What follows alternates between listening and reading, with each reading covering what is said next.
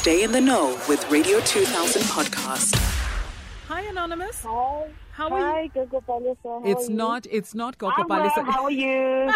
I'm well, thank you. That's good. I think you guys are ready to connect because you don't need me. You don't need me at all. Okay, so Gogo Palesa, I actually have two dreams that I'd like you to interpret for me. I'll start with the recurring one and then one odd dream. So the recurring dream that I have, I don't know how to describe it. It's almost vivid. You know those dreams that almost feel like real, physically real. Okay, let me just go for it. So in my dream, I feel like I'm flying, not flying with an airplane, but flying in my physical body. And then when I wake up to the dream, it feels like I've just landed in bed. I don't know. It feels really weird. I don't know what to make of that. It feels like I'm flying on the sky, like I'm flying, and I'm flying fast in my natural body. And then I wake up from the dream as though I've just landed in bed. Okay, all right. So, dreams where we find ourselves flying simply means that we are spiritual beings, okay? It means you're a prophet, okay? And you are gifted specifically in prophecy and in prayer, and because you're able to move between the physical world and the spiritual world. So that's why you're flying. And then when you come back, you are back to the physical world, you see. That is why you find yourself that you are able to see things before they happen. You are able to say things before they happen. Your sixth sense is very powerful. This is your instinct, especially if you notice that when you listen to it and you obey it, it always saves you. Is this correct? That is 100% correct. Okay, great. The next dream? So the second dream, I'll start by telling you what happened before the dream. I decided, growing up, we had chickens in our home. We slaughter every now and then when there's a special occasion. It was nothing abnormal. It was a norm. So now in my adult life, slaughtering chickens is not something that I do often. So I decided one day to buy a white chicken just to slaughter at home and cook for dinner because it's a normal thing that I grew up doing. And then for some reason, I was so drawn, emotionally attached to this chicken, which was very weird. I was even scared of slaughtering it. I felt so empathetic towards it, which was very weird. And then I didn't slaughter it the same day that I bought it. I slept through the night, but when I was sleeping, I was, how do I describe this? I was feeling sad for the chicken because it was also quite cold and raining. I even thought of putting it inside because I was worried that by the time I wake up in the morning, it will be dead. But in the dream, I saw brown chickens, small chickens, many brown chickens, which was weird. And then the following morning when I got up, the chicken that I had bought had laid an egg, which I thought was quite weird. But then I ended up slaughtering it anyway. I'm not sure if I'm making sense. Okay, no, you're making perfect sense. Okay, it is very evident that you are a child of the ancestors. Brown chickens resemble that. Ancestors, okay?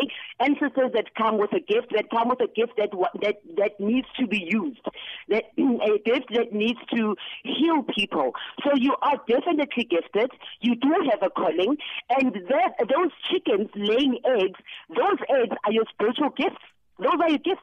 So if you ever doubted that you have a spiritual calling, in fact, I'm told that you do know about it. Perhaps you're probably just doubting it, but this is your validation. You do have a gift. You've got a spiritual gift. At some point, you're going to have to develop this gift, perhaps go to school for it. But when I say go to school for it, every day is school because we are taught every day in our daily life.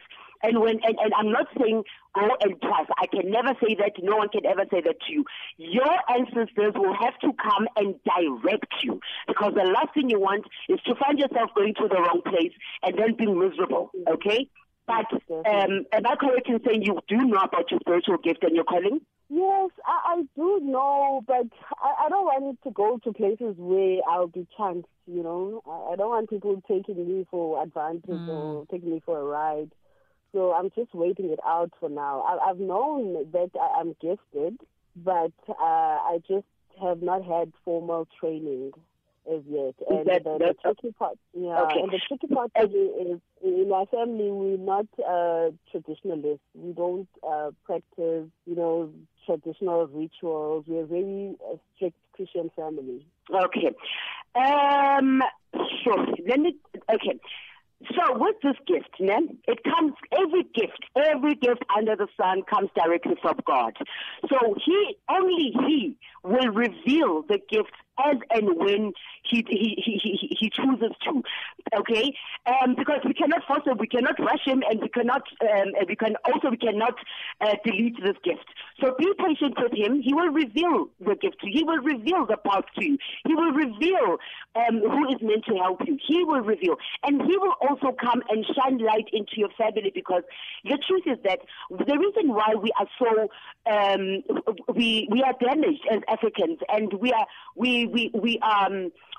suffering financially, spiritually, emotionally, every kind of suffering that you can ever imagine, because we do not balance our spirituality. We focus too much on Christianity and forget about our culture and our traditions. And the truth is that we pray day in, day out, and nothing happens. And you go back to God and say, how? But I'm praying day in, day out. Why are you not answering? And his answer is, but I have given each and every one of you a culture and tradition, and you're not adhering to it, and you're not respecting it. Instead, you're focusing on just the one, And how am I supposed to help when you are not balancing what I have chosen for you and what I have created you to be? So it is important that we balance ourselves, and we are not just one side. We are religious, we are spiritual. So I pray for your family that they do find their life, they do find acceptance, they throw away judgment and prejudice, and accept that we are Africans. As Africans, our first language is prophecy. It's dreams. It's stargazing. It's art. It's a song. It's dance. It's prayer. That's how our forefathers communicated with God in the first place. Then the whites came with their Bible and brainwashed our forefathers, because they knew the wealth that we carry. Even the place that we are placed on, Africa, our land, is wealthy. And today we're still fighting for it, because they knew the truth. As in the whites knew the truth, they knew that we just need to pray for this one so we can take what belongs to them. So the Bible is not the first and the beginning and the end. Let us also focus on our culture, and let us see how our blessings will come to us, our pride, our confidence, our power. It will gravitate towards us. Africans, we're the only nation that you can put in one house and we will kill each other. But you put Indians in one nation, you put 10 families of Indians in one nation, they will love each other. But you put us Africans in one nation, just one family, we're going to kill each other. Let us come back to our roots. Let us come back to our origins.